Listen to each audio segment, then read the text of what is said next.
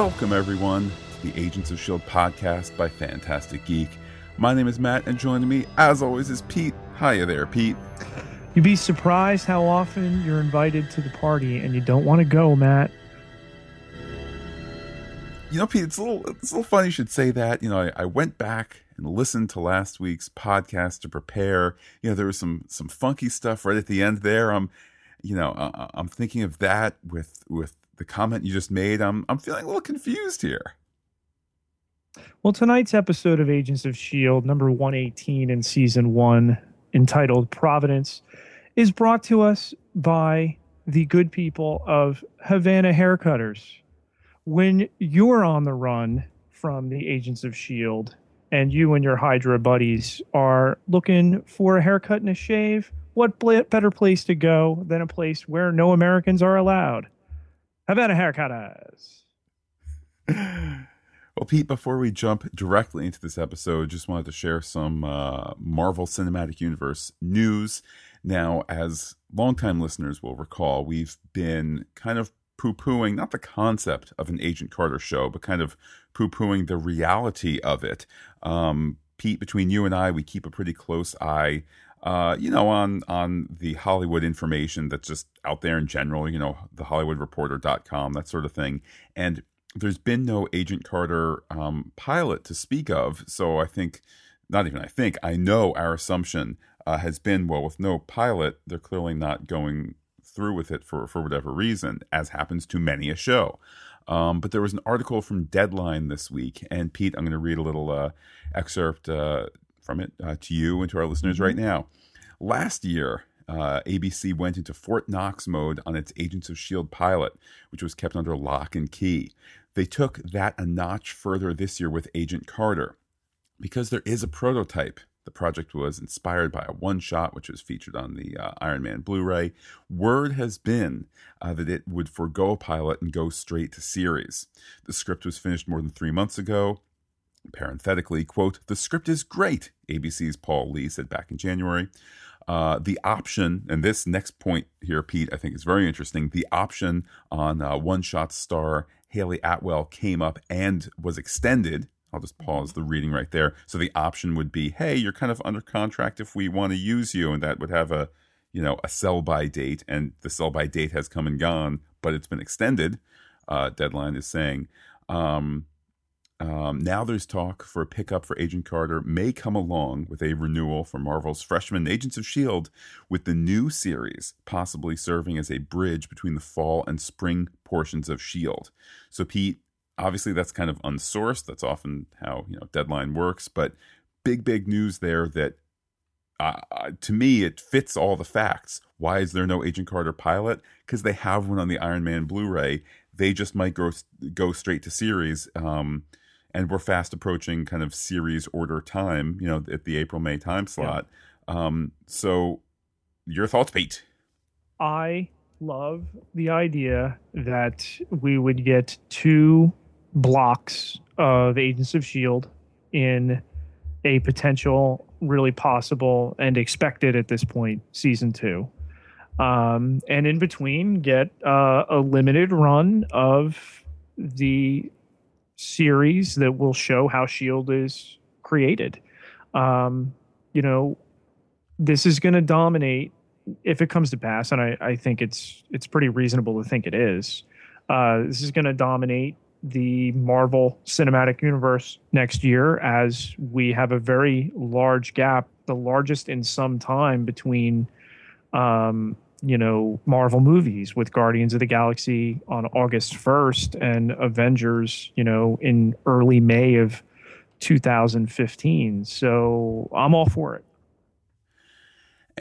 To me, it just serves so many masters, including, to me, it says ABC understands that, whatever, Agents of S.H.I.E.L.D. as a freshman drama, you're not going to give it, the red carpet necessarily, but if it's this proven this proven entity, and we'll be talking some data to support that in a couple minutes, but if it's this proven entity, it is the serial format. It's working. You need to be tuning in each week, and the whole rerun thing, the whole 1 week on, 3 weeks off, isn't working.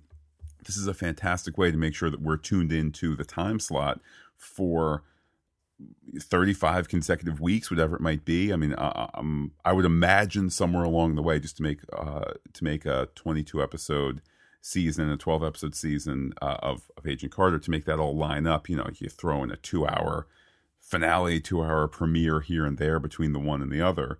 But this is exciting. This is the kind of TV that we want. This is how you bring people to broadcast TV, by having this sort of event thing where you can say, Agents of S.H.I.E.L.D. starts, I don't know, Wednesday, September 15th, Tuesday, September 14th, whatever it is.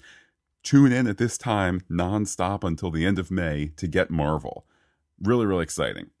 I mean, it's the, Law and Orderfication, whatever you want to call it, of S.H.I.E.L.D., of Marvel on the TV side. And I think it can only bode well for us. I was a little concerned that it would be a full-on series, and I get it, maybe trying to build a night or whatever, but I like this idea better. Not a week, presumably. I mean, come on, they're not going to run something new, 2 days before Christmas or whenever it is. Right. But, to think that we could go 30 weeks or 30 out of 32 weeks, and Matt, our dance card could be pretty full next year. It certainly could, and it's very, very exciting. And Pete, you need to look only rather look no further than the Once Upon a Time would-be franchise, where the plan was to do was it Neverland? Whatever the spinoff was, it was to do that in between the fall and the spring portions of Once Upon a Time. And ABC said, actually, let's turn it into a night. And then what's the result?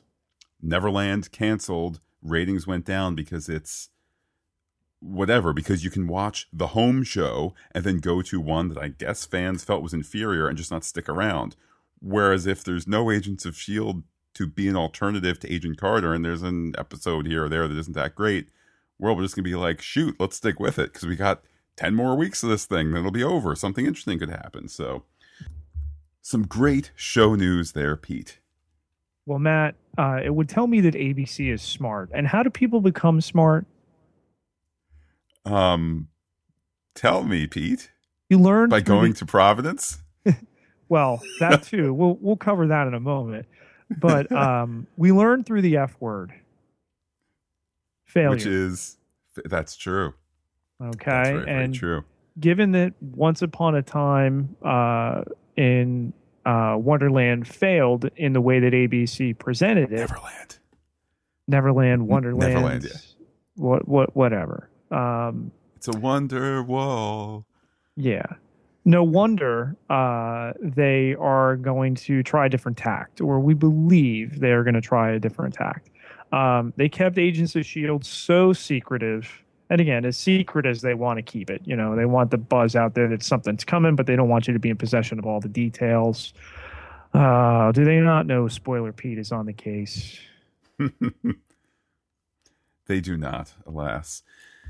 By the way, Pete, I will just also quickly mention that I've added a tab for our different polls and surveys that we've done. I've added that to fantasticgeek.com. So if you haven't voted on questions about the Marvel Netflix shows, Ward's future, and so forth, at any time you could head on over to fantasticgeek.com and click the polls tab right at the top there and have a whole bunch of polls for you to answer. Don't we love clicking them? By the way, with that, Pete, kind of starting to transition to tonight's episode, let's just talk for a moment about the strange time slot. We had the rerun of last week's episode at 8 o'clock, and then the new episode tonight at 9 o'clock. I certainly read it as ABC kind of trying out a new time slot for the show without all the fuss of, oh no, the show is in trouble, they've changed the time. So your thoughts, Pete, there on this one time, apparently, change, because I guess it's back to 8 o'clock next week. I believe. I mean, we have Goldberg's at 9 o'clock. It's been very steady in that spot, and I'm pretty sure they're straight through. They both finished the same night.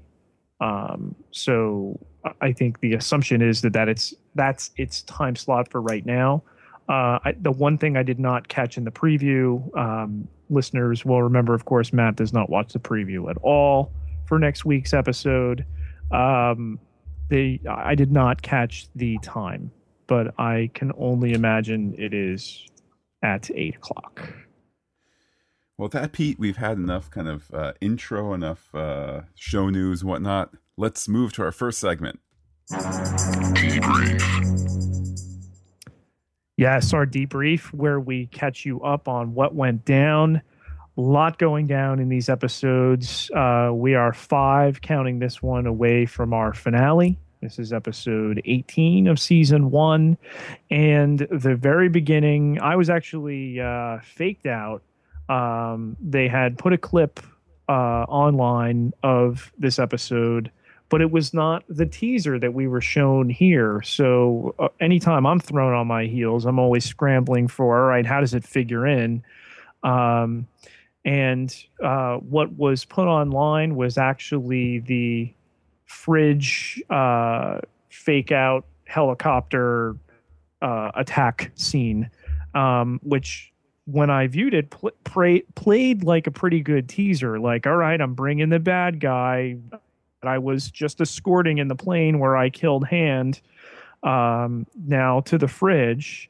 So to me, it seemed like a reasonable and really ready place to pick up. But I kind of like what they did here too, in that wherever Raina was being held is rated. She's making her origami things that, or, she was hoping that the clairvoyant was going to help her answer the question when the girls made those things on the schoolyard. And, okay, Matt, how many car garage do you want? I am totally confused right now, Pete. You never had those she had the origami things that the girls in oh, I know what school. you mean. The fortune tellers. Yes. So Matt, like the whole number 8. 8 says you're going to go out on a date with Jimmy. Want? 1, 2, 3, 4, 8. Oh, you're going to marry Bobby. Oh, right. Ward is a traitor. That kind of thing. There's some gunfire, and of course Ward comes in, and she might have known from her future telling device that he was coming and would have a gift for her, a flowered dress. A nice reminder that she is the girl in the flower dress. Yes. She's really a woman, but I guess woman in a flower dress doesn't work as well. But there you go. You know what, Pete? I mean, look, we enlightened gentlemen certainly would call her a woman. Yes. But whatever. You're right. Sometimes a snappy title is required. Well, a wise man once sang, "Girl, you'll be a woman soon." From there, we are whisked to the hub, where we find out that all of 3 locations that S.H.I.E.L.D. has across the globe are secure, which is not good. So basically, who can protect them is what has come down. And Coulson is under the belief, well, there's us. Then we're in Havana. Well, before we leave the hub there, we kind of get some more post-Captain America stuff, which I really thought was excellent. Obviously, integrating some of the footage, which, the footage of the helicarrier hitting the Triskelion. The news footage, yes. Yeah, so it's like the news footage of yesterday, or everybody knows 2 days ago this happened. So it was just kind of nice to say, oh yeah, we saw that movie, 10 days ago, but it's just a couple days later for them. Okay, got it. It was a nice kind of reorienting to the timeline. Important, I think, too. Then we're in Havana with Garrett and Ward and Raina and Ernesto. Welcome back, Mr. Ward. And we find out that Garrett is in the chair, and Raina and the clairvoyant are now together for the first time. But as she learns here, he is not clairvoyant. And he also refers to her as flowers. Yeah, it was a really, really nice moment for the show, I think, to speak directly to the audience, almost, but not quite, a la, Austin Powers looking at the screen and saying, "That's right, we're telling all of you not to worry about the time travel stuff." This was just an opportunity for the show to really underline Garrett is not the big giant green brain. He is successful because of data mining and access to data. And that's it. I really, really, really think that it was the show saying, look, we're going to pull out our pockets here. There's nothing, there's no hidden whatever. He's not going to, I mean, yes, we have a reveal and a little bit of more to Garrett than we thought, but it's at least thus far through this episode, I'm satisfied that he's just a guy with a really good stack of folders that he's read through and and put it together, kind of 538 Freakonomics style. Well, they're already sowing the seeds of discord between Raina and Garrett. She refers to him as a liar, a fraud. He calls himself an artist. And, their plan was always to change the world. And we'll look at the greater ramifications of that in our dossier and in our level 7 segment as well. We're back at the hub after that, where Colonel Glenn Talbot of the United States Air Force gets in touch with Coulson and explains that he is sending peacekeeping forces. And Coulson comes to the pretty quick conclusion this is not good. Talk of subpoenas flying. And there's the little bit about not having air transportation working at this point if they're going to get out of Dodge. Given that this is the only scene where we get that Air Force character, I'm sorry, the Air Force character's name is Colonel Glenn Talbot with Colonel the Glenn bad Talbot, of mustache. course. And it's right there in my notes right after, the flowers stuff. So I should just read my notes. I was a little confused. Like, so much was made of the screen cap and it's the actor and it's the connection to Heroes, which Jed indeed, not Jed Whedon, that Jeff Loeb, was involved in Heroes and so on and so forth.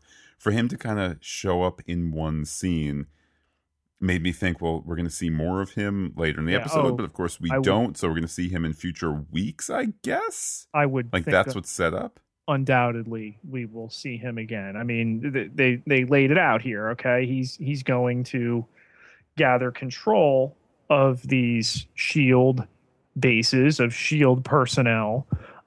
Later on, there was the issue about, getting rid of the badges and scrubbing identities and everything there. I think there might be some Matt groaning about the leakage coming out of Sky this week. We'll get to that in a little bit. Whoa. Really the writer's hand as far as, handling that, technique and technicality, and really what has to go on between the communication with Ward and the rest of the group. But so they need to get out. So the bus gets fixed. You would say in record time, although I was pleased that it's still leaking and still got some problems. Not that I don't want to see the bus, mobile. I just think that, the first time they fixed it, after the events of being in Peru, which were referenced tonight with the item in the fridge, I fixed a little too quickly for my taste. We were back on it next week, next to nary a mention. And at least the Millennium Falcon here was a little bit more banged up, although Fitz really got that fixed pretty quick. Well, I mean, look, fair's fair. They only could fly for, 4 hours? So, I mean... And they're out of fuel. So it's like, yeah, it works, but that's what I needed. I needed repercussions, and that's what they gave us. So I was fine with that. Well, and that's something that we'll be discussing in Level 7 as well. The notion that the show, I think, is dancing on the edge of a sword here in terms of making sure it manages repercussions properly, and insofar as the plane is a microcosm of that, uh, I mean, look, how are you going to get from the hub to somewhere else? You got to use the plane. You have the set that's perfectly fine and so on and so forth. But, we might be done with it. We might be done with the bus. I don't know. But anyhow, Pete, not to turn this into the, future of the bus podcast. Back to the debrief. The Wheels on the Bus podcast. That's a different podcast. So Coulson will not let Agent Triplett on his plane. He is concerned, especially with what S.H.I.E.L.D. has been through, of who he can trust. So Simmons has to vouch and defend for Agent Triplett, and Coulson puts that on her responsibility. And given that he was trained by Garrett, I've got to wonder if that could potentially come back to bite Simmons at some point. Well, did you notice that Gemma, after it was confirmed the Triplet was going to be allowed to stay, Gemma put a hand on his back. And I don't know if you noticed it, Pete, but you know who did notice it? Fitz, who saw essentially the new guy who's trying to date his sister. Yes. We get to Skye and Coulson, after he's done a status check of various places on the bus, he tells Skye, he gives her the nuclear option, erase everything. And Skye, of course, functioning again as part everyman, part techie, lets us know, well, that's going to turn us into ghosts. We're agents of S.H.I.E.L.D., not agents of nothing, which was referenced a little later in a very effective scene. Pete, this isn't level 7-ish, but so I'll mention it now. Yes. Yes, she erased them completely, but there's a copy of everything that Ward has. And yes, everybody got their badges taken away a little bit, and it's back in the safe. So let's just see the little fingerprints there for option 1. The season comes and the end of the season comes and the show's not renewed, and they say, that's it, there's no more S.H.I.E.L.D. Or another option, Humpty Dumpty gets put back together eventually, and you just copy the files back into the mainframe and hand out badges again. So just they would become agents of something. Look, the fact that it's hand in your badges, and I'm just going to keep them, okay? And the fact that we're erased from everything, except for Ward, who has a copy of it. Yeah. They're setting up, look, it's hand of the writer. We love the show, even little hand, times you can see the smudges from the writer's pencil. They're setting up a time in the show, which could be next week, which could be next season. They're setting up a time where we're going to be back to normal, where it's going to be, they are agents of S.H.I.E.L.D. again. It's not Agents of S.H.I.E.L.D. Ghost Protocol anymore. It's going to be S.H.I.E.L.D. is now a thing, and they are a part of it, and they're going on their week-to-week mission with badges and an infrastructure to support them. Yeah, I mean, it's an issue and it's got to be addressed, obviously. But what it does is it sets up the situation where Skye has to reach out to Ward. Hey, buddy, I don't know you've turned on us yet. And Cap Ward Ward, he is Ward. He hasn't killed himself. Capped hand and two of her security guys and her rogue right now. But I just want to let you know that, Grant Ward no longer exists, apart from the Grant Ward that the audience no longer knows exists. So we're, and he's like, all right, well, and again, he's telling us, not so much telling her, it's not the first time my ID's been compromised. We can have zero contact. Et cetera, and he's able to tip Garrett as to all of this, in addition to other information that he's fed Garrett about the existence of the cellist, which is going to be, explored next week. Nearly 2 years after, first having it teased in Avengers. And then all of this culminates, I really thought perfectly, in the nickname for Sky that Garrett gives her, Candy Crush. This was a particularly well dialogued episode, given that Absolutely. the structure Absolutely. of the plot was not one of headed towards climax like last week's was. This was more dealing with the after effects and then setting up things for the future. Not that I'm complaining in any way. I'm just saying this episode carries a different function for the season. But then just to have all these wonderful lines in here and to have the great expanse of the Shield world in this episode just perfectly fit the moments that kind of needed to be kind of workhorse in the episode. So yay, Candy Crush. And it's at that point that they know Shield is vulnerable, and Garrett and Ward reveal they're going to raid the fridge. And Cut not back, just because they're hungry. not just because they're hungry. Cut back to the bus, low and slow over the water there, and Sky reveals that the badges are worthless. Coulson, she has a conversation with Coulson, and she says, I can't imagine how you feel. You gave your life for this.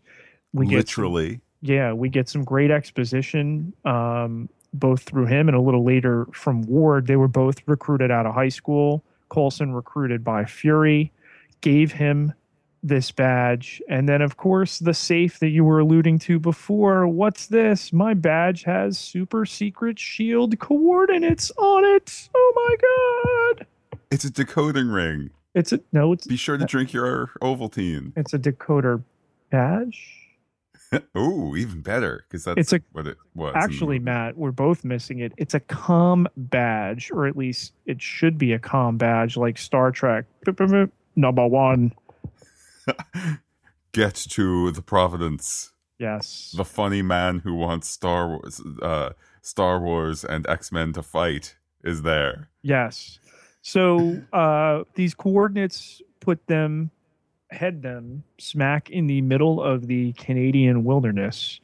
That considered, Coulson and May still have their icy relationship to tend to. May comes to confiscate Coulson's weapon. And she says that she was warned by Fury about Hydra, and that she is worried that Hydra could be controlling Coulson after his experience with Tahiti. By the way, Pete, that's called, as I know you know, that's called pathetic fallacy, when the weather kind of foreshadows the mood of a relationship or the direction in which the story is going emotionally. Yes, although you have to be careful which phallus you're referring to. Well, yes. Well, fallacy is a lot different than the other thing there, Pete. The end result of their conversation is that he is not going to hand over his weapon. And Pete, on the topic of that whole scene, is he going to hand his weapon over? I thought that it was interesting because we essentially returned to a topic from last week, which is, in that scene, I felt I was trusting Coulson less. It is a perfectly valid argument that we, the audience, we Coulson, we May, we S.H.I.E.L.D., don't fully understand what was done to him and who did it, et cetera, et cetera. And he could very well be a sleeper agent, or he could be, acting on what he thinks is a good sense of instinct, but instead he's on the bad guy breadcrumb trail, that sort of thing. So I thought it was a really effective scene, and it's kind of like when they threw it out last week, it was interesting writing. The fact that they've thrown it out 2 weeks in a row, let's just file that one away. That the show might be slowly pointing towards a lack of reliability there.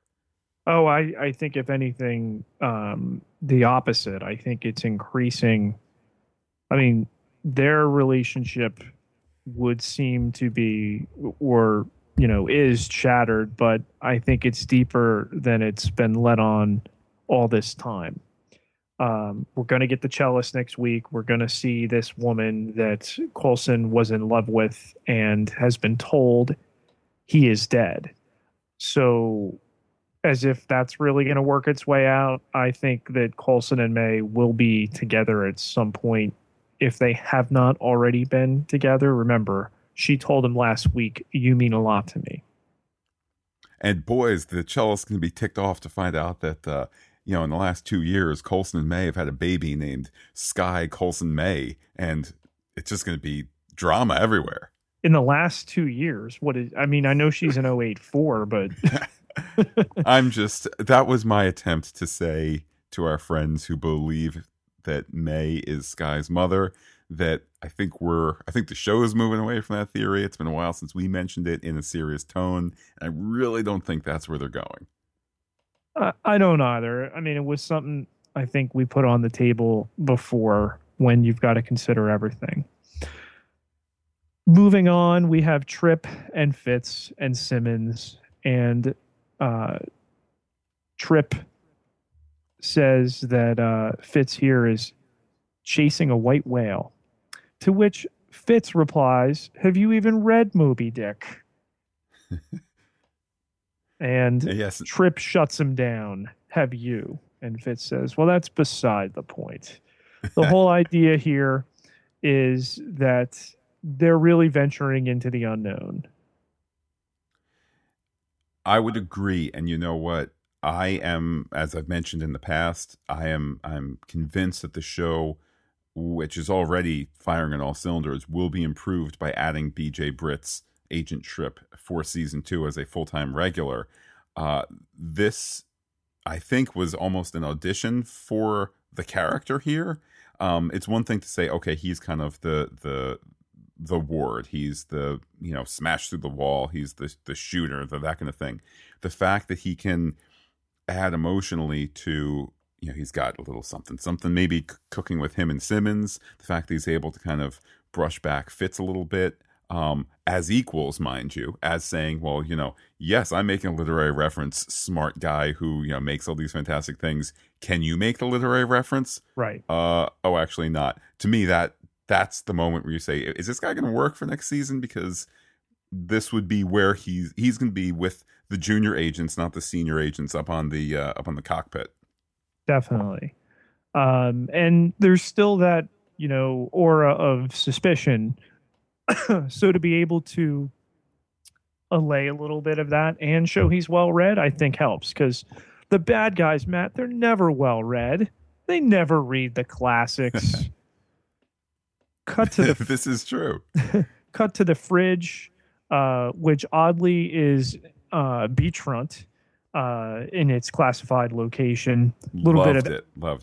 Little bit of exposition, and this was the scene that had been purposely put out earlier in the week. Little bit of exposition by Garrett that it is 100 floors. The only way in is through the roof, and of course, we had seen early before when he was, joking with his Hydra buddy Kaminsky, who does his salute like a West Texas cheerleader, that he's got to tone it down a little bit. So that's when I put it all together, that it's all connected. That's how they're going to get in, because where the scene had cut when I had seen it was with the guards not letting Ward and Garrett in with his prisoner, and the helicopter opening fire and no resolution to the scene. Of course, it's, hey, they're firing on us. You got to break the rules and let us in. The end result of this in the elevator was that Ward coldly popped both of those guys dead in the face. Yeah. Not in the back of the head, just the, hey, we're Hydra. What? Boom. Yeah. Cold-blooded. I mean, look, we are working on, in this episode, we are working on burying Ward on the dark side. Shovelful after shovelful after shovelful. And that was 2 more shovelfuls straight to the face. Yeah. Garrett is the sneering bad guy. And, I think Ward is playing around with that. But, he's got the coldness of this specialist, brand where, I'll shoot you dead in the face.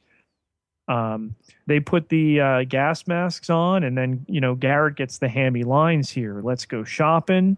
He explains about one Johnny Horton that he locked up down here, who had lion's paws for hands. Wait, Pete, if I may interrupt, you're glossing over one particularly inspired bit of writing. Okay. And I'm saying that slightly tongue-in-cheek, but also, look, at the end of the day, writers need to write scripts that fit into what, Pete? Out of all the stuff going on in the production of a show, there's somebody who's in charge of the checkbook, right? Right. The budget. So,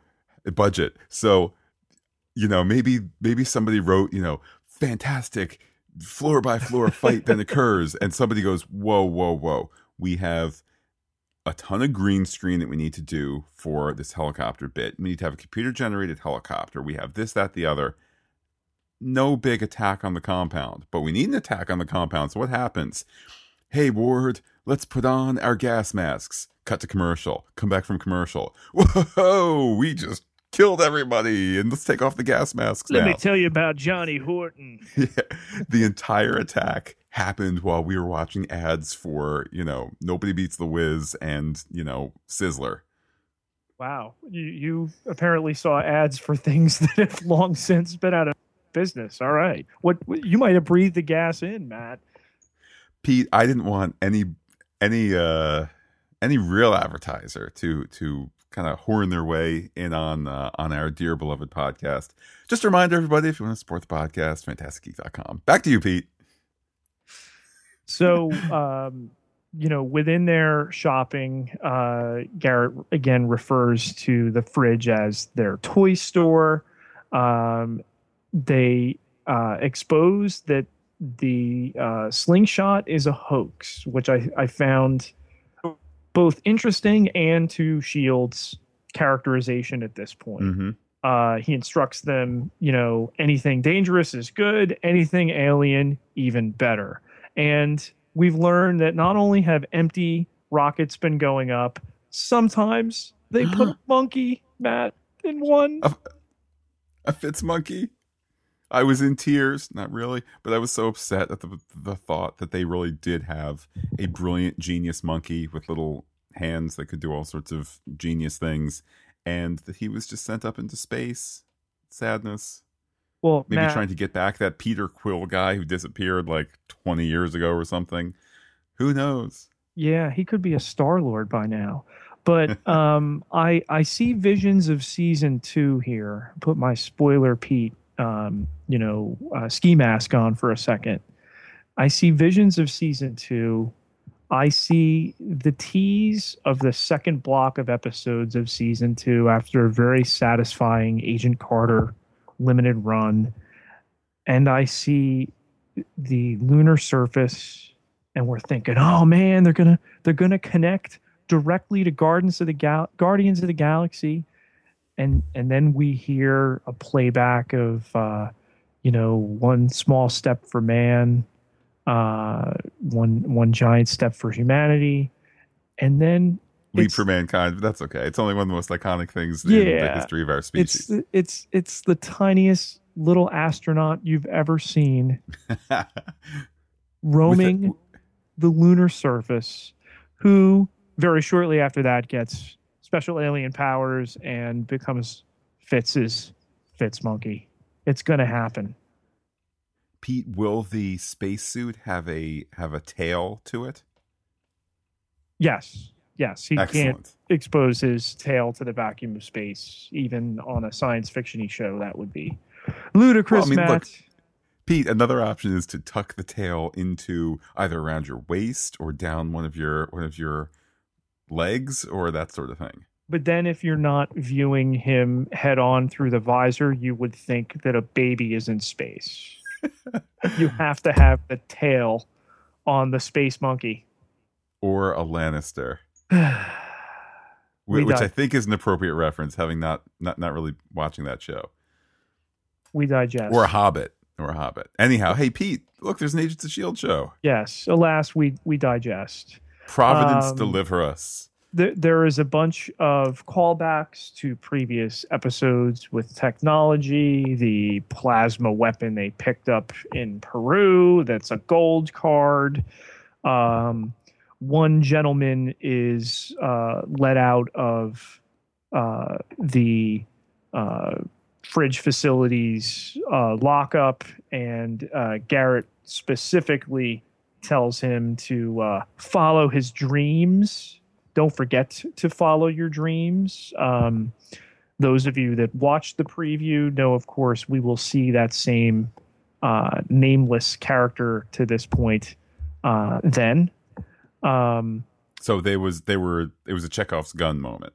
It was like the hard drive in the previous episode, which was replayed tonight. Turn, turn, turn. That will come full circle next week. And finally, as they think they're done with the fridge, Agent Ward has some other plans in mind. He uses the particle weapon, even though Garrett has seen the blueprints to the fridge, to find a further basement floor, and we get Hello Gorgeous, which we'll look at a little bit later on in how that connects.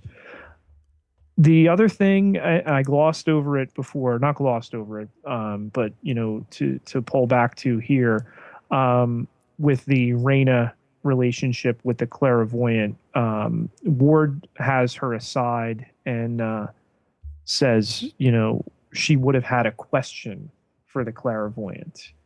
And Ward reveals that Garrett pulled him out of hell, a reference to his troubled family situation that I'm convinced is at the heart of this entire shift that we've seen in his allegiance. Sky, you mean just in terms of Garrett being the responsible dad that Ward never had, so now he's responsible, or he feels responsible or indebted to dad to the end, that kind of thing? Yeah, but the dad that's really evil and cheating on your mom? Yeah. Bad dad. Exactly. So really a bad dad. He's bad dad. True, just not bad Bill in the way. Paxton, I mean, I imagine bad. I imagine Ward's home life is pretty awful. So the fact that this guy is like, hey, let's go for a ride in my fast car and I'll let you drink beer even though you're 11, and that it feels like love, Pete, even though it's not really good for you. Back with Coulson and company, Fitzsimmons have an overdue discussion about Coulson and the change he's going through. He's not dealing with this well. He's leading them on this trek in the Canadian wilderness. Simmons is worried if it's too late for him. The bus is revealed to be out of fuel. Coulson gives an excellent monologue where he speaks for the viewer here. He says that we're not agents of nothing. This carries weight. And what carries more weight than to throw your badge and have it shot down by anti-aircraft guns? Pete, in that scene, and I mean this completely as a compliment to Clark Gregg, even though it might not sound like it in the beginning. You better be Clark absolutely. Gregg, who so graciously contacted us about making an appearance on the podcast. So, Matt, measure your words wisely. The amount of emotion that he was calling forth resulted in a couple of moments where spittle was being flung forth from his mouth, and it crossed my mind that it probably was a case where, as with any of these scenes, they're going to do multiple takes, even if you think the last one was good. Okay, just do another one just for something different, whatever it might be. And I suspect that take which maybe, as an editor, editors are oftentimes kind of removed from the emotion of, oh, it was a great day on set. Oh, this was so expensive. We have to use this. Editors are just like, I just have a ton of footage and need to make the best thing I can make out of it. I suspect that was his best performance, despite the fact that an editor might take a look and be like, all right, we got the guy spitting a little bit. Do we have any other takes where it's a little bit less, less spitty? But there was just such emotion there. And you're right. He didn't go for an angry or a solely angry route. This wasn't coming from the point of view of a character who has lost so much. Mm-hmm. It was a character who believes in so much, just as, and I think, you identified this, Pete, just as Clark Gregg believes in this show in such a fundamental way, believes in it as a worthwhile project, as a great bunch of people. Obviously, when they're filming these episodes, it was in the winter and there's not a ton of episodes on and the ratings aren't looking too great, et cetera, et cetera. You start to get nervous as to what the future could hold. And this was just, I think, Clark Gregg and Coulson coming together as one, saying, Agents of S.H.I.E.L.D., a show and a profession for the characters, is so terribly important and so terribly worthwhile. Yeah, and everything that he's known, both as a person and as a professional, has been called into question. So you know what? If a little spittle flies out of the mouth, that's not acting. That to me is believable. Right. But his super secret, decoder badge from Fury is now in a million pieces.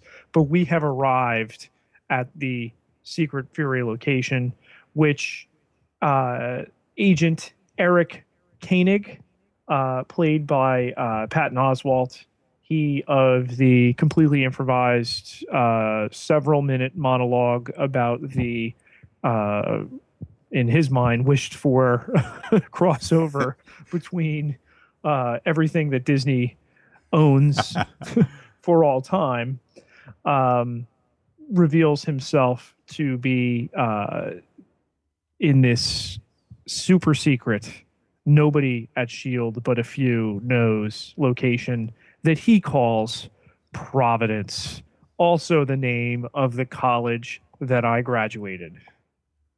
Coincidence? Of course not, Pete. It's all connected. I confess, I think that I underestimated Patton Oswalt's range before tonight. He's somebody who actually I'm 99% sure he was on King of Queens, the only sitcom I've ever seen taped live for a studio audience. I was there for an episode as an audience member. It was neat to see it. Guess what? It's a lot funnier in 22 minutes than it is over 2 hours. But just kind of like sitcom funny guy in that. And then, the whole thing on Parks and Rec where he was a little bit of a loon and then more famous for this improvised 8-minute scene than anything else. Much of Koenig's presentation tonight was funny. It was fantastic energy. It was up. It was saying, hey guys, yes, you've lost everything. Don't worry. Come on down into my rumpus room. Hey, we got a cafeteria. Hey, we got Topless Picture Wednesday. Special windows. The minute he's behind that closed door, he goes from goofy to threatening. Like, hey man, everything's falling apart. At least we're in the secret Providence place. Providence will save us. Hey, don't forget, we're Fury's guys. You mess this up, and by mess he means another word. You mess this up, I'll shoot you. That's what he doesn't say that word for word. The thing is, hey, you're one of Fury's guys. You're like one of like 6 people who knows Fury's alive in the entire world. Awesome. You mess this up, I will blow your head off. Tater Tots, anyone? It's fantastic. He's funny. I like him. Yeah. I don't know if I can trust him. And that's fantastic. That's fantastic drama right there. He's not just, I'm the roly-poly funny guy. Great casting. I trust him. I think it bears mentioning, so he entrusts Coulson with the fact that, look, I'm going to insulate myself from your group. I don't know them. Fury tells me I'm to trust you. Hey, I just told them Fury's dead the second time we thought he was dead, like helicarrier hitting a building dead. Instead, we know he's gone to Europe after the events of Captain America: The Winter Soldier. Matt, do you know what Providence means? Well, I know it's a religious. I mean, isn't it kind of a reference to the Lord in general? You know, Providence deliver us, kind It of means out of our troubles. it means God's will. Ah, Can you think of any gods that might will things in this universe? um, Demi or other? Hmm. nope, can't think of any of them. No. But Koenig reveals that he has been in Providence since the Chitauri invaded New York City. So this has been an extended period of time. Again, he shows us those windows so as to not lose his mind. He has lied to the rest of Coulson's team. Maria Hill, Captain America, and few unnamed others are the only ones that know that Fury uh, is not dead, merely gone dark, but his team has not yet been vetted. And Sky, of course, then gets on the horn for the second time in the episode and lets Ward know that Fury is dead, but Fury's not dead. Um, Also, there was something, and Matt, this is why I shouldn't take notes and tweet and watch the TV show all at the same time. But Garrett had the turtleneck off, and I believe I saw a bandage. Ah, no, you saw, or at least I believe I saw that. Here's what my notes say: Snapper, Garrett part metal man. That's what I saw. Is that his left the side, not the Right, torso, not, right. not the tummy, not the back. His actual side appeared to be metallic. Okay, I What saw that like is, a got no idea. blue and white bandage, but again, it was a brief glance, and we can examine that a little bit further in level 7, if not our dossier. Um, but basically, it comes down to now we've got to get Ward with Sky again. So there's this drink they've been talking about having for a while, and Garrett's got to make Ward seem believable when he shows up there. So he gives him, as I tweeted, a Chinatown style beatdown in order to make it believable when he shows up at Providence. Oh, yeah, hey, it's me, Agent Ward. I got into some rough stuff. Let me in. You know what I particularly appreciated about that beatdown scene? I was going to say like, but it's not a positive, particularly where I'm going to take it. In thinking of Ward's home life before he was rescued by Garrett, uh, I mean, look, there's only when you talk about it was awful. It was awful to grow up there as a child. I mean, I think you're either thinking of being beaten or worse, and I don't think the show is going to be going kind of an awful child abuse kind of scenario. So just I kind of imagine Ward growing up in a home where you know he was beat a lot. Garrett rescues him. Here we are all these years later. What does Dad Garrett say? All right, son, you're doing a great job. Now I just need to show you how much I love you by beating you. And to me, there's just this. I mean, there's just such a duplicitous depth to that he needs this dad to kind of give him grounding in the world. And what's the solution? Dad just needs to crack a couple of ribs. Congrats, Yeah. you're 8 again. Nothing's changed, and you're just a hollow shell of a man. Well, I mean, when you come from a family where kids are put down wells, then maybe this is some misplaced warmth. But in his quest for warmth, Matt, he winds up with Sky now in Providence, and we get the evil sneer right into the last break there that he's going to do our team some harm. Our secret Certainly, with scene. it. Well, if I could Yeah, just yeah, yeah. share a quick comment there. Certainly, I think the implication is that Sky is looking forward to helping him out of the cold and sharing with him, some nice, cozy warmth of having that drink and having that talk. I was going to go another route, but I said no, no, no. Pete's going to shoot that down as too PG-13. So we'll just pause. Let everybody just imagine. And back to you, Pete. Yes, our secret scene. We have Quinn fresh out of the fridge. Raina, talk of meatloaf.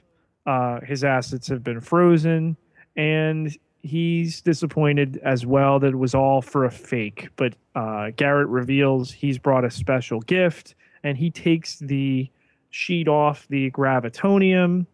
What no one seems to know, or at least directly references yet, that Dr. Hall is still inside this gravitonium. So it would seem, at least, they're not even fully sure what they're dealing with. And I kind of like that rather than hey, we got graviton now, go change the gravity. No, that there could be a third faction, the supervillain faction. By my count, we now have every episode that had a standalone story now has been brought back into the fold, because we had the 084 from 084 that is now back, and then we have Graviton. The whole I Spy thing has been answered. Every episode has now counted towards part of the larger story in some way, and again, they say that was on purpose from the beginning. I don't buy it, but you get major points for being able to circle back anyway and go, oh yeah, we do have that, gun from Peru. Let's just bring it back as like a really awesome gun to help us do stuff. Oh, definitely. These MacGuffins show back up, and could they have wound up on the cutting room floor or never get referencing? And they do. It's good writing to reuse and to reference. But what have we been told? It's all connected, and here we are. Absolutely, and certainly quite the I don't know, the jam-packed episode. And with that, Pete, the dossier. Yes, our dossier, a detailed look at our bad guys, all of which we knew. No big reveal of somebody new in this episode. We see the return of Raina for the first time in a little bit. And as we referenced before, like the disappointment that this clairvoyant is not special in the superpowered, gifted sense that she was looking for.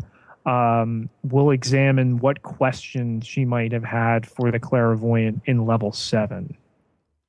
Now, Pete, I will confess, and this is not my fault, really. It's the fault of all these lengthy breaks that the show has. What are Raina's special powers that Garrett references? Oh, it's just come to me. It's her, look into my eyes and do as I say. That's what it is, right? Right. Okay. Yeah, it's interesting that it's. I mean, her return, I think, obviously is well earned, and the timing is good. We're bringing together, the Garrett team, the clairvoyant team. I'm not quite sure where she fits into everything. I feel rather sympathetic to her, particularly since she's able to stand up to Garrett. But it's an interesting motley crew that he's putting together. Well, listen, Garrett's days are numbered. The writing is on the wall there. Paxton's not going to stay around for forever. He can throw his weight around, and that's a wonderful thing, and to get all these hammy lines. But he's going to get killed by somebody in this group, and I can completely see Raina going off with Graviton and, doing their damnedest to keep S.H.I.E.L.D. busy. That being said, Ward and Garrett are now firmly on our dossier as bad guys. We've had discussion, Matt, whether Ward is really bad, or how bad even is Garrett, although he seems to really love being bad. these are things that I think will be decided in Garrett's case in the short term, in Ward's case a little bit longer term. The nature of Ward's guilt is something that has been on my mind since last week's episode. And it was the genesis first of me putting up a poll on fantasticgeek.com just to see what other people were thinking, to kind of share my different options as well. Then I kind of still had it floating around in my head and kind of, wrote a short article for fantasticgeek.com on that topic. Bottom line is this is for us to believe in drama, there has to be repercussions. They can't just wave a magic wand and say, Ward says he's really sorry, so now he's back with the team. And next week, we're going to be back on another exciting mission where Ward will be the shooter and, Fitz will make weapons and so on and so forth. That's just not going to work without some explanation here. If you want to say, well, you know what, Ward didn't really kill Hand. I'm predicting that there's going to be some, what I referenced the article as, the blood bullets. It's just like paintballs. It makes them look like they're dead. All right. Well, how do you explain the two guys in the elevator in this episode? How do you, if Hand said, kill me and my two men so you might get deeper into Garrett's secret lair. Well, how do you explain the whole backstory of Garrett rescued him? How do you explain Grant explaining that, like, here's how I infiltrated this team. Yes, I was picked, but here's how I slow pedaled so they would come take me. Is that, there's so much in this episode that only digs him deeper as a bad guy.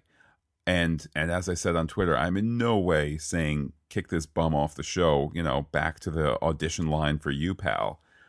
But, Joss Whedon shows are well known for making you pay the price for killing off beloved people. And I don't see how you wave some magic wand, Pete, to say, oh, well, he killed 5 people in the course of 2 episodes who were all good, loyal SHIELD agents. But welcome back, buddy. I don't get it. I don't get how you do that. I think that we're going to have a repercussion here, which is Ward's not coming back at some point. I get the point about the Whedon show, but Whedon has never had this sandbox to play in. Getting into the Avengers, where strangely, we've seen 80 people killed over 2 days, and there are repercussions, despite being adopted. So I think there's bigger forces at play within Ward. Another person who winds up on our dossier, the full effect not felt just yet, is this Colonel Glenn Talbot of the United States Air Force, who has a long-standing history in the Hulk saga. So that could have some bearing going on here. We know that Skye has the GH325 in her. It is green in nature. Could there be a connection there? Matt, it's all connected. I'm sticking with my Red Skye theory that when she had the GH material put into her, that there was a red energy or a light from within her rising up. I'll admit, it seems that theory hasn't gotten much traction, but I'm sticking with it. If that's setting up some sort of Hulk type storyline in the future, well, I guess time will tell. But well, when she turns into a red She-Hulk in episode 21, boy, you'll be able to say you called it. Yep, I was there. I saw it coming. But you're right. I think I did not get a good vibe off of Talbot. Oh, we're not meant to. No. Yeah. So, definitely kind of, stick a pin in that for, he'll be back to cause lots of trouble at some point. Right. The other person, and you really bring up the reasons why a little earlier on, that needs to wind up on our dossier of bad guys or potential bad guys is this Agent Eric Koenig, only because we don't know him.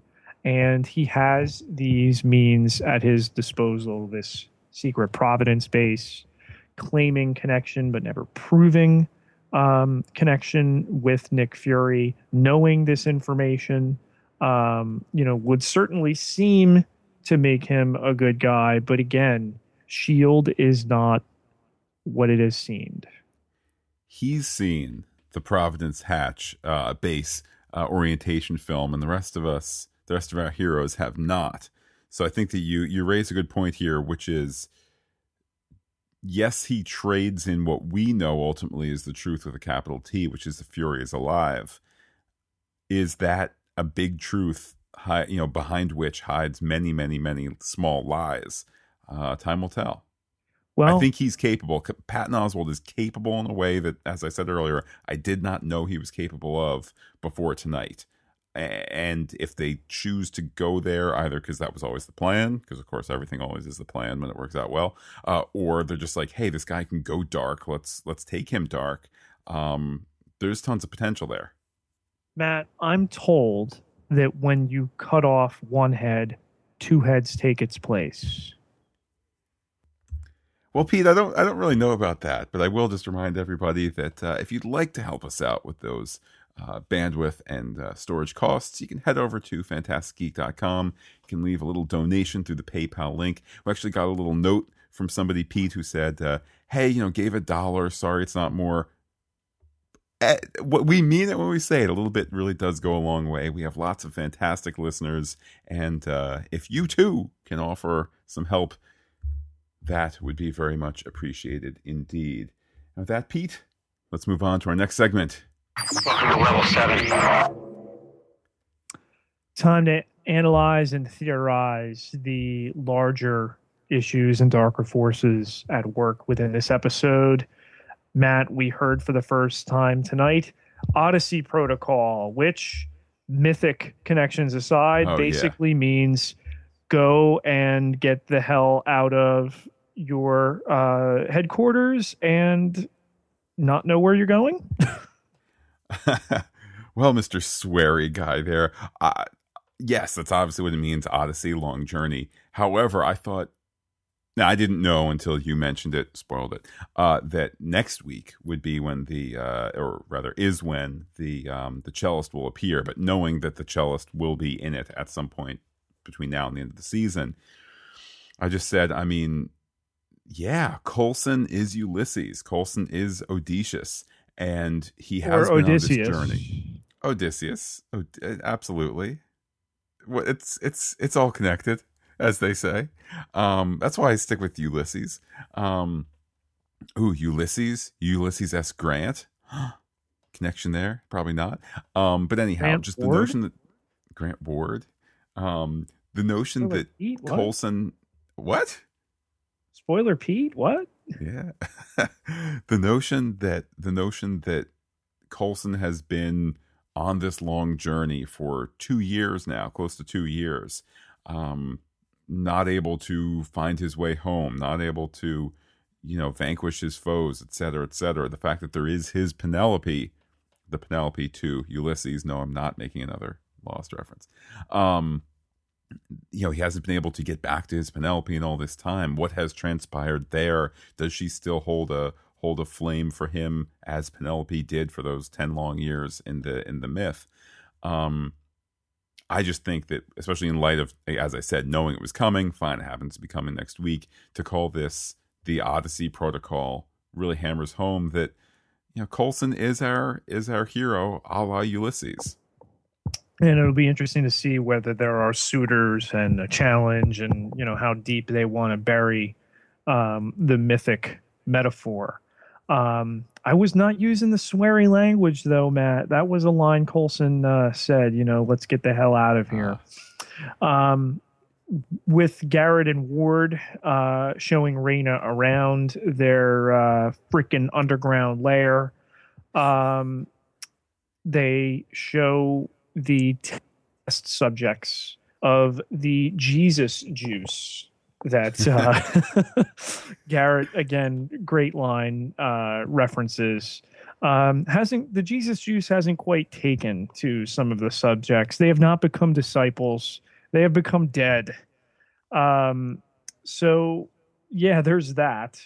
What they're trying to turn them into outside of Centipede or that type of organization with Deathlock. Little bit different. We know they want super soldiers, but super soldiers, with the extremist formula, have never been able to resurrect, and clearly here the stuff is not working. What do you think of that, Matt? I think that it was another example in this episode where we are dealing with either past events or setting up future ones. I mean, the notion that he's basically like, hey, I got these 6 vials. I don't know. We tried one. It didn't work. Again, I'm being kind of a bit putting things into summary form there. That's not a literal quote, but the notion that it's kind of like, hey, we're just going to keep trying stuff. I don't really know if it's going to work. I mean, I would expect that in one of these episodes, one of these bodies is going to sit up and, go brains, or, must kill Coulson, or, there's going to be some sort of dramatic push in that direction where we say, oh, now we have like a super guy who's going to come after them in some fashion. So I just think it was just kind of set up for the future. Otherwise, who cares? Just be like, oh yeah, I didn't get any of that stuff, so we're not going to have this scene. It's got to be setting up where we are headed. The last piece that I really have for level 7 deals with the longest ranging mystery of the show. And what mystery is that, Pete? Well, is it the mystery of one day we will learn Sky's last name? No. It's Agent Coulson's special ability to come back from days being dead here. For the second straight episode, we have a rather heavy conversation between Coulson and May. She is more and more worried about him and reveals that Fury, though he allowed and moved heaven and earth, was the phrase that was used to make that procedure happen with Dr. Firefly, whose actual show name is unimportant. Wow. There are consequences, and she is concerned that Hydra might be not just manipulating him, controlling him. Yeah. I mean, as you say, to bring it up once, it's interesting. It's 2 in a row now. And that's troubling. That's almost more troubling than anything else. Because you want to say, oh, maybe Garrett is part robot man. Hey, Graviton's going to show up in a purple cape and be like, now you're upside down when you're right side up because I play with gravity. All right, that's all great fun. Can't wait to see it, blah, blah, blah. The notion that Coulson, the rock of this show, might be a gem with a fatal flaw. That's troubling. I mean, I'm not suggesting as far as like they're going to write out Coulson or anything like that, but just kind of the notion that Coulson is the dad to all of the agents around him. He's the dad vis-a-vis his relationship to the audience. I don't want to find out that Coulson's fundamentally broken, that he's some secret agent or something. He's just waiting for the switch to be flipped. Scary stuff, Pete. What is Raina's question for the clairvoyant? Because if it's, are you the keymaster, I'm going to be really let down 30 years on. Pete, I think that it's probably a tripartite of questions, if you will. I think that it is, how many walkers have you killed? How many people have you killed? And why? Okay. Although that might be another show. I'm not sure. I think that's another show. I think it might be another universe. Yeah. You know what? I'm hungry to learn. just where that goes. Well, Pete, I have a couple of level 7 segments, level 7 topics here. I leaving last week's episode, leaving Captain America. We say, "Oh, Shield, off, in ashes." But that said, you could say, "Hey," and it turns out that you know, 3 of the 7 bases are no longer in our control, or that kind of thing. Oh, they got fourth back, man. They got the cube back in this episode. So come on, they're coming back with a bullet. But they're definitely floating the idea that Shield, as we've known it, is done for a long time. I mean, I wouldn't preclude the possibility that Shield, which was previously its own international thing, kind of like UN peacekeepers, but much more autonomous. Now all of a sudden it's like, oh, you gotta share room with the Air Force here. You gotta get Air Force Major Kira and run things by her to make sure that this joint operation is now the case, which I think is a nice Major Kira. It's a classical reference, Pete. What I'm saying is there could be this sharing that goes on, which would where it's not just kind of like the hub is ours. It's you have to share it with your Air Force liaison guy or gal. And that in and of itself would be great drama because Air Force person says, no, we're not going to authorize this mission. Or no, you can go do this mission, but good luck without, the proper supplies. And then Fitz needs to send in a robot to go get the supplies. Just it's an extra opportunity for some drama. Speaking of planes in particular, another level 7 question I had was, are we going to see more of Hand on her plane? They kind of glossed over the whole idea of the plane landing and taking off and dropping them off. Yeah, that's why, I thought that the piece I had seen that Marvel put out ahead of the episode was literally picking back up. Right. That's a very big loose end. What's done with that into where Ward's fate would lie.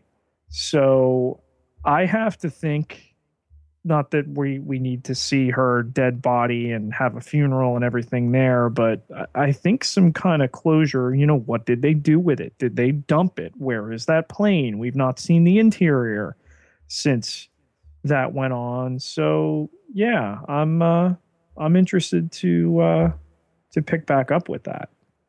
I think you reasonably, and I always like to include the word reasonably because maybe those really smart writers can come up with something awesome that we're never going to think of. But I think that reasonably you can assume it's one of 3 options. Option 1, it's sloppy writing. They done goofed up and they're just like, we don't want to talk about that, so we're not going to show it. And then it never, whatever, goodbye, Agent Hand, you're dead forever. Option 2 is they shot something and it was cut for time. And if they need to return to it later on, they could do it, use that footage in flashback or reinsert it in a new episode. Or, I think there were a couple times like on Battlestar where they do previously on and showed you stuff that were cut. So you're like, wait, I don't remember the episode that was from. But they're just like, well, we just want to catch you up quickly, et cetera, et cetera, et cetera. There's, it might have been addressed, but it didn't need to be addressed tonight. So they're going to just fix it later if they need to. Third option is they are intentionally withholding it so that you can have, I don't know, at the end of next week's episode, have the flashback to the plane taking off at the fridge, and that's when bloody Hand starts to move, or that's when she sits up and says, "Okay, boys, they fell for it," or something like that. So we'll see. Right now it's a rough edge. Is it a rough edge that gets, smoothed out? We'll see. Yeah, I mean, I could imagine, Garrett just kicking her over. Yeah, like to double check. That certainly is reasonable, right? It's reasonable to be like, all right, you just shot her 3 times. She's probably dying. The number of times that there's been something, funny going on, the number of times that Garrett, have, been part of an operation where I shoot somebody and we're both in on it that's not really real. Well, let me give her a quick kick. And if she doesn't moan out, we killed her. Well, listen, as long as a Tahiti exists in this universe, death is, no longer final. And, our bad guys are even working on the ability to resurrect their soldiers. So who's to say? I just think it was, listen, any death should smack of finality. However, it just seemed unceremonious for a guest in Saffron Burrows. I don't think she's done yet either, just in terms of monitoring the back channel stuff.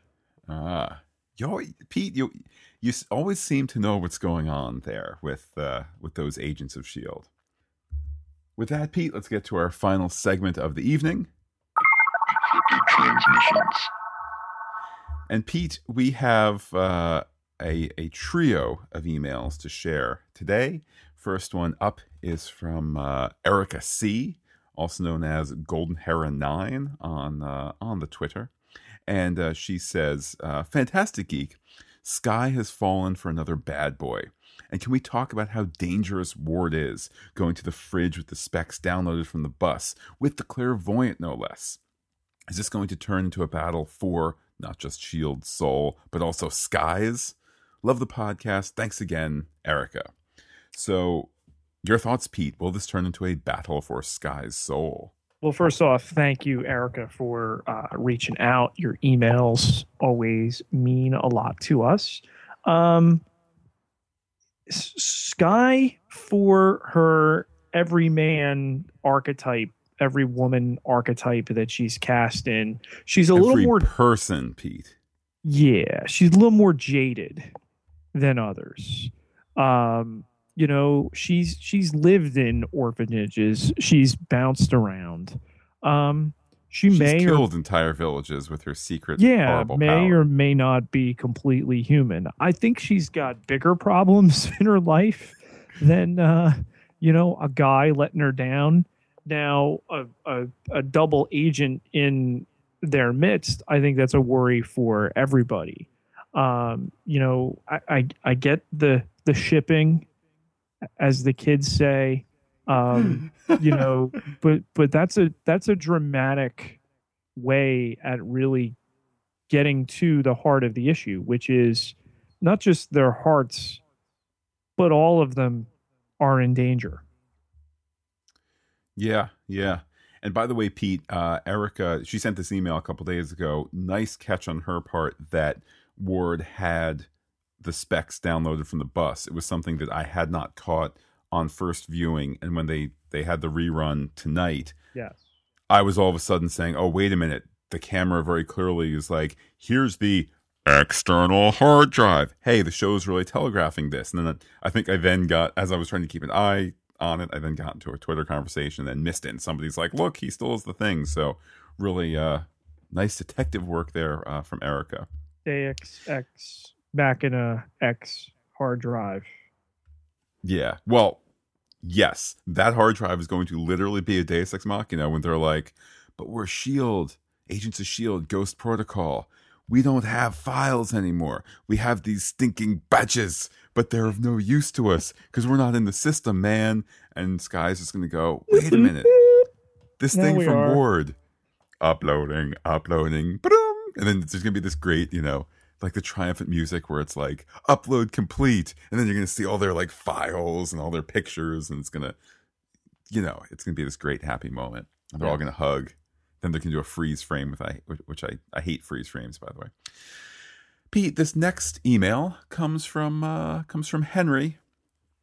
He's on Twitter as @FanOfShield, as well as Henry Da Red. "Dear Fantastic Geek, a friend at school shared the theory that Ward is legitimately Hydra and will sacrifice himself at the end of the season to save the team because, well, he's probably damaged his reputation beyond repair, so he can only redeem himself by dying. However, I'd like to add that I believe his death will be a fake out and that he and Sky will, censored, and Henry self-censored himself. I think he means go out for that drink, and or get married, and have little skyward babies. So, Pete, which side of the fence are you on there? Is it more likely that Ward will die at the end of the season, or that he and Sky will and get married? I mean, it's an ABC Disney show. I think that they would probably want to get married first. This guy I know came up with a way that we keep Ward and don't really put his actions on him, which has actually been done before this universe. So that's where I see this going. If it goes that route, they're rehashing from Dr. Sven Svensson or whatever his name is from, what's his name? The Thor guy. Dr. Henrik, not Lundqvist. He's a goalie. Eric Svelvig. If they go that route, A, it's retread. B, it really is Deus Ex Machina. It really is saying, it's worse than Deus Ex Machina, because at least Deus Ex Machina, there's times where if it's set up correctly, you go, oh, that makes sense. Like the whole thing with the external hard drive. They're all going to be returned to Agent of S.H.I.E.L.D. full status. They're all going to get their badges, and they're all going to get medals from Princess Leia at the end of the season. That's just going to happen. Wow, Carrie Fisher's going to be on? I didn't read that anywhere. You know what I'm saying? Aside from the last secret scene or the last big zinger or the thing that's going to propel us to season 2, Patton Oswalt was right. Quote unquote, season 1 will end with the badges being handed back out and the Deus Ex Machina hard drive going, welcome back. Of that, I have no guess, or not guess. I have no question that that's what's going to happen. If your out is, hey, Ward killed 5 people so far, killed them for real. Okay, I saw it again on the rerun for 117. The bald-headed guy who was with Hand, he shot him in the head. They put in a computer-generated bullet hole in the guy's head. He's not going home to his family tonight. It was chocolate. That. It's all hashtag. It's all chocolate. That's how they do it. Hydra kills you with chocolate. Kill in quotation marks. My point is this: I really don't think there's any coming back for Ward. I don't think I cannot imagine. Look, if that's the route they're going to go, where it's oh, you didn't know because Loki did a thing. All right, well, guess what? That worked for Dr. Eric Svelvig, who also was conscious enough to be I built in the back door. The energy can't stop the energy of itself energy. So use the pokey thing that has the energy to stop the energy to make the energy. All right, whatever. Guess what? Even in Avengers, the whole Dr. Eric thing of him putting in the backdoor thing to stop the portal, that was a Deus Ex Machina. Sorry, we kind of didn't care because the rest of the movie was great, but they couldn't think of a better ending other than the guy that made it possible put in an off switch and then told somebody, go get that thing, that'll make the off switch work. So if they're going to go that route again, I say niente. I say no Skyward babies, and Ward is redeemed for us by sacrificing himself. To that degree, I agree with Henry or Henry's friend. Brett Dalton's character, which I'm separating slightly from Ward. Brett Dalton will have his moment where we go, oh, boy, did he contribute so much. And there's the state funeral for Ward. There it is with, Coulson crying at the coffin or something like that. That's what's ahead for Ward. There's not going to be any way where it's, oops, you were brainwashed, or the whole triple agent thing. Okay, he killed 5 people. Oh, oops, triple agents. Anyhow,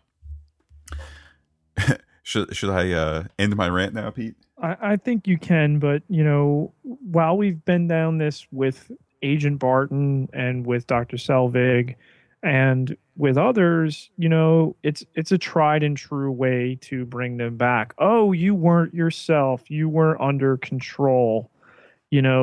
Twice we've had these menacing looks into silence in 2 episodes at the end of Turn, Turn, Turn, and here in Providence, where Ward is, off on his own. Matt, what if Raina is directing him? Then why did she look so scared when he walked in? She's brainwashed him so well that she needs to act like she doesn't know who he is, even though he's like, hey, I'm here because, like, Bad Dad sent me. I have a dress for you. And here's the other thing, too. And this may be crossing the line from just looking at the story to looking at, this as a production. You're not going to kill off Stellan Skarsgård's character. Period. Like, what I'm saying is you're not going to go out and hire Stellan Skarsgård to be, like, in the background for a couple of movies, and then you're just going to kill him off because, whatever, because he's kind of, that kind of thing. Same thing with, or because he's been Loki's, plaything, just to complete the thought there. Same thing with, you're not going to get, what's his name who plays Hawkeye? Jeremy Renner.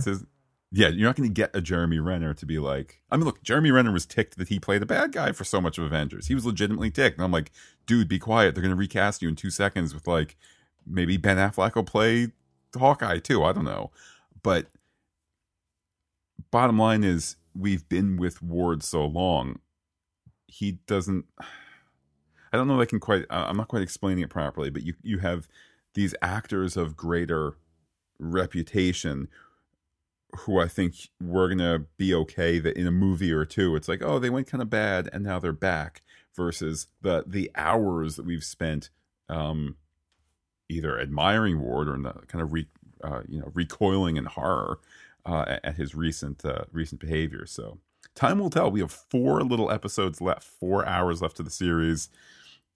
Actually, much less left of this season, Matt. Oh, season. Oh my! I was using series in the British sense there, Pete. You better have been. In series 1, there's but 4 episodes left. Or and I'm sure Ian in the UK, zort.co.uk, I'm sure he could back this up. But I believe they call 4 episodes. I believe they call that a bushel of episodes. Or a stone of episodes. They also call elevators lifts. That is true as well. And they also call the driver's side of a car the right, which is also kind of strange. That must be a little confusing. Pete, what is not confusing though? By the way, Ian, you can send it. You don't even need to send us the email. We know we're correct about all that. They also, I can't think of anything else off the top of my head. We have one more email, Pete. This comes from Hazel. Hazel says, hi, guys. First off, I'm a big fan, so keep it up. She's already off to a good start there, yeah. Second, my thoughts on the most recent episode, which, by the way, Pete, this email, for your reference, was sent about an hour ago, so it's hot off the presses here. Very good. I hate/love what they're doing with Agent Ward. My inner fangirl hates it because it's Ward. Tough yet likable Ward. And it's just so hard to think that he could have betrayed the team in this way. Not to mention that killing Victoria Hand, one of my favorite characters, is about as unforgivable as you can get. But, says Hazel, I also love this twist because it's a great opportunity for the writers/showrunners to explore what could possibly be a morally gray character. Yes, Ward's betrayal is very real and painful, so painful. And it'll be interesting to see how he ends up paying for the cold-blooded killings he's been doing. Not just Hand, but the other nameless agents he's encountered along the way. I swear, Pete, it's like Hazel's reading my mind. And for the record, I did not read this email for content until just now. I'm reading it as I do it. I just took a quick look. Okay, how long is it? Et cetera, et cetera. I like this Hazel. She's bright. She goes on to say, but at the same time, that conversation he had with Raina about Coulson and the team, plus his sort of argument with Garrett over Skye and how shooting her hadn't been part of the plan, it leads me to believe that in spite of everything, it wasn't so easy for him to remain detached from the team. Side note, I'll just pause Hazel's words for a moment. I know there certainly were some times where he was very attached, if you know what I mean. back to Hazel. The whole idea of him questioning himself on how he's acting, it would be a great way to show the depth and complexities of this character that is just so broken. At least that's my impression from the interviews I've read by Brett Dalton, Jed Whedon, and Marissa Tancherone discussing the character of Ward. Just my 2 cents, smiley face, Hazel. So your thoughts there, Pete. Is there a redemptive path there? I mean, I know we've kind of discussed how it might be redemptive, but do you feel that Ward is waffling on his decision? I do. That he's now drawn qualifications for the deal rather than just being a bad guy. Like, oh, all right, you need me to, take her out? No problem. No, she got under his skin, and that's the way back to the good side of the Force. Indeed. See, we're all headed towards the Patton Oswalt. It's all connected. It's all connected. It is all connected. By the way, Pete, as you might suspect, Hazel, for her wonderful and extremely well-written email, especially for the lateness of the hour, for her efforts, she earns the title Agent of the Week. And no badges. All the rights and privileges. There are no there's no badges anymore, Matt. Well, there's still buttons. Buttons are slightly different than badges. Yes. But just don't throw them because anti-aircraft guns might take them out. Or you could hurt somebody. I may have mentioned this on our New York Comic Con podcast, but these buttons, I had a whole bunch in my pocket as we were online for the Agents of S.H.I.E.L.D. thing, and I bent over at one moment, and one of the pins had come undone from the little protector thing and stabbed me in the leg. And then I kind of jumped up and I kind of pulled I remember you crying. It was well, let's just say it hurt getting stabbed, and then the way I quick shot up, it also kind of hurt some other area for a little bit, and it was. These can do some damage. I could see why an anti-aircraft gun would wanna take him out. Well, Matt, I mean, listen, it's nothing that Agent Hand hasn't dealt with. 3 shots. Dun, dun, dun.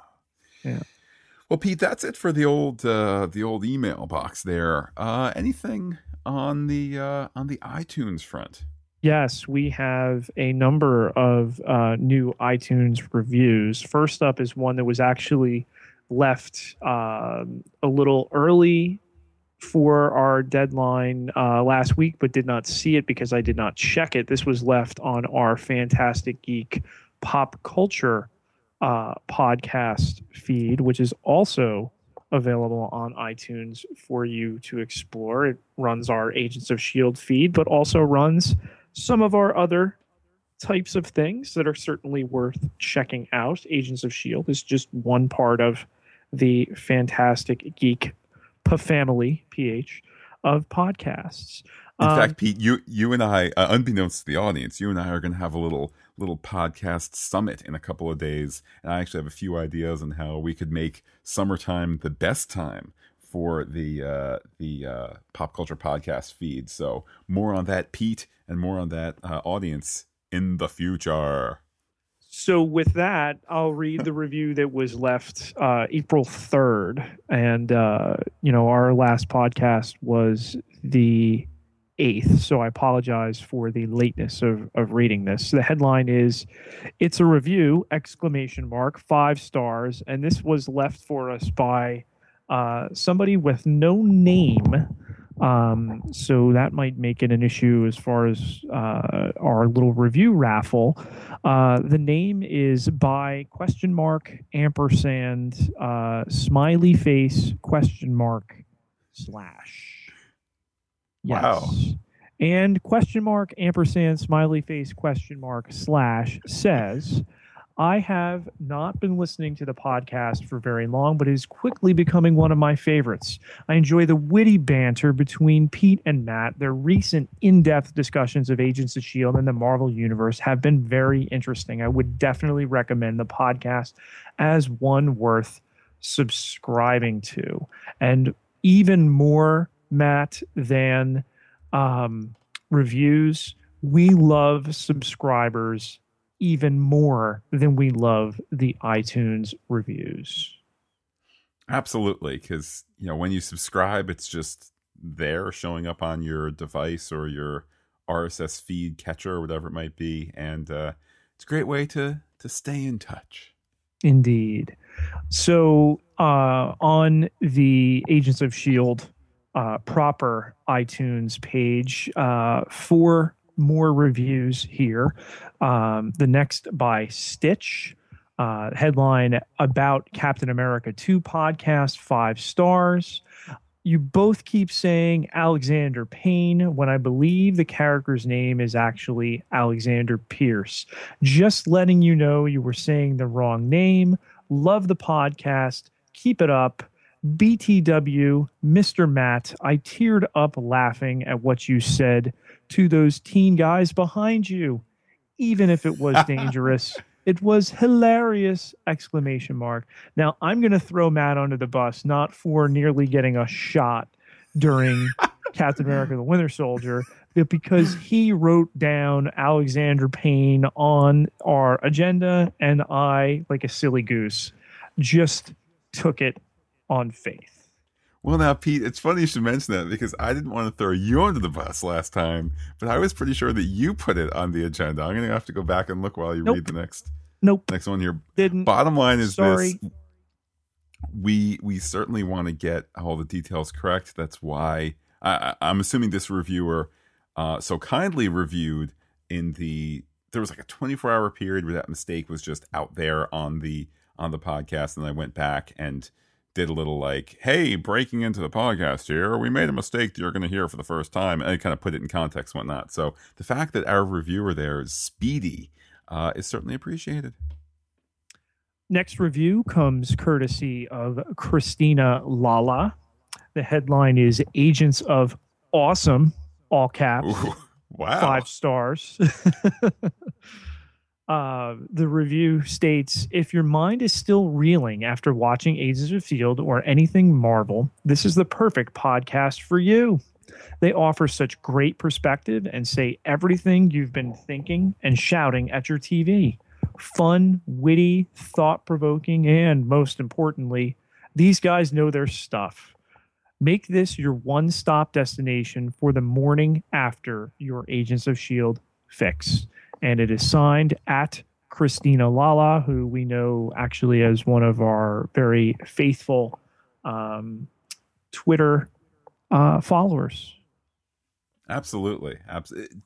Twitter has become, I guess it's been this way for a while, but the confluence of what we do and the audience that's finding us and the audience that's finding the podcast, or the audience that's just talking to us about the show on Twitter, it's unlike some of the other projects that we've done, and some of that obviously is because the show is first run and might not be doing well in the ratings. But there was an article I was going to share that I'll save till next time. That it's what was it, Pete? The show, when you do the DVR numbers, it's number 1 males 18 to 39 or whatever. Like the show has a loyal audience and a sizable audience, and it's great talking to people about it in small ways, in reviews. Just the conversation is great. The other stuff, the reviews are nice and so appreciated, but just the connection with people really is nice as well. Yes.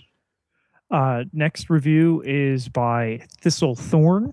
Headline, great podcast, 5 stars. The review reads, I listened to several podcasts for Agents of S.H.I.E.L.D., and I have to say that this is the best of the bunch. Matt and Pete are very informative and entertaining and have an obvious love of the show and all things Marvel. Keep up the great work, guys. Wow, that's wonderful.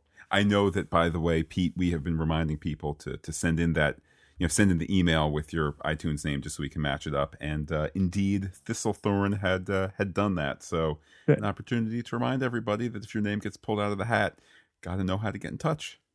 Indeed. And the final review headlined here, why didn't I start listening sooner? 5 stars by Fan of S.H.I.E.L.D. This podcast is exactly what I needed. I wish I'd started sooner, but I'm catching up. I can think of 1, maybe 2 other people I know at school who watch it. Reminds me there's a larger universe out there. I just didn't realize it till now. Keep it up. We are all connected, and that's a nice reminder. Here we are, great big internet. We're all coming together around this super fun show. I will, of course, remind everybody that our review raffle is for all new iTunes reviews. The deadline is going to be later day on Sunday, May 11th, just to make sure that you beat the clock for iTunes. We're going to draw, based on our entrance, the winning entry for our Funko Agent Coulson bobblehead, which actually arrived at Fantastic Geeks northern office over the weekend, and I now have mine on my desk, and the other one has been placed lovingly, mint in its little box, in my closet until he is given a new home. So if you would like to potentially be that home for your very own Agent Coulson, the first mass-produced, wide-produced collectible from this show, Matt talks about it and takes Instagrams of his Agents of S.H.I.E.L.D. badge. Well, not everybody, A, wants their own badge, and B, had the opportunity. You have the opportunity here. You've just got to leave a review. It doesn't need to be a nice review, although we like nice reviews. But yeah, get on the iTunes and do that by May 11th, and we will draw it the night of the finale, Tuesday, May 13th. Pete, in the interim, people can be in touch with us by tweeting at Fantastic Geek. That's Fantastic, of course, with a PH. They can visit fantasticgeek.com and leave a comment there. They can also send an email to fantasticgeek@gmail.com. But Pete, some people want more of the Pete. So how can they get in touch with you on the Twitter? Well, 2,920 followers can't be wrong. You can find me at Peter, Pieter J Ketelaar, Ketelaar. And I am on Twitter as Looking Back Lost. With that, Pete, this has been certainly a jam-packed episode. I think that we've gone a little longer than usual. I think that luckily our schedules were conducive to that. I think we might tighten things up slightly next week, but I think it's been a fun podcast to discuss a fun episode. And I guess with that, Pete, I'll say arrivederci to all our listeners. I'm going to take off right now. Pete, I bet you've got a white whale to go take down. Have you even read that book?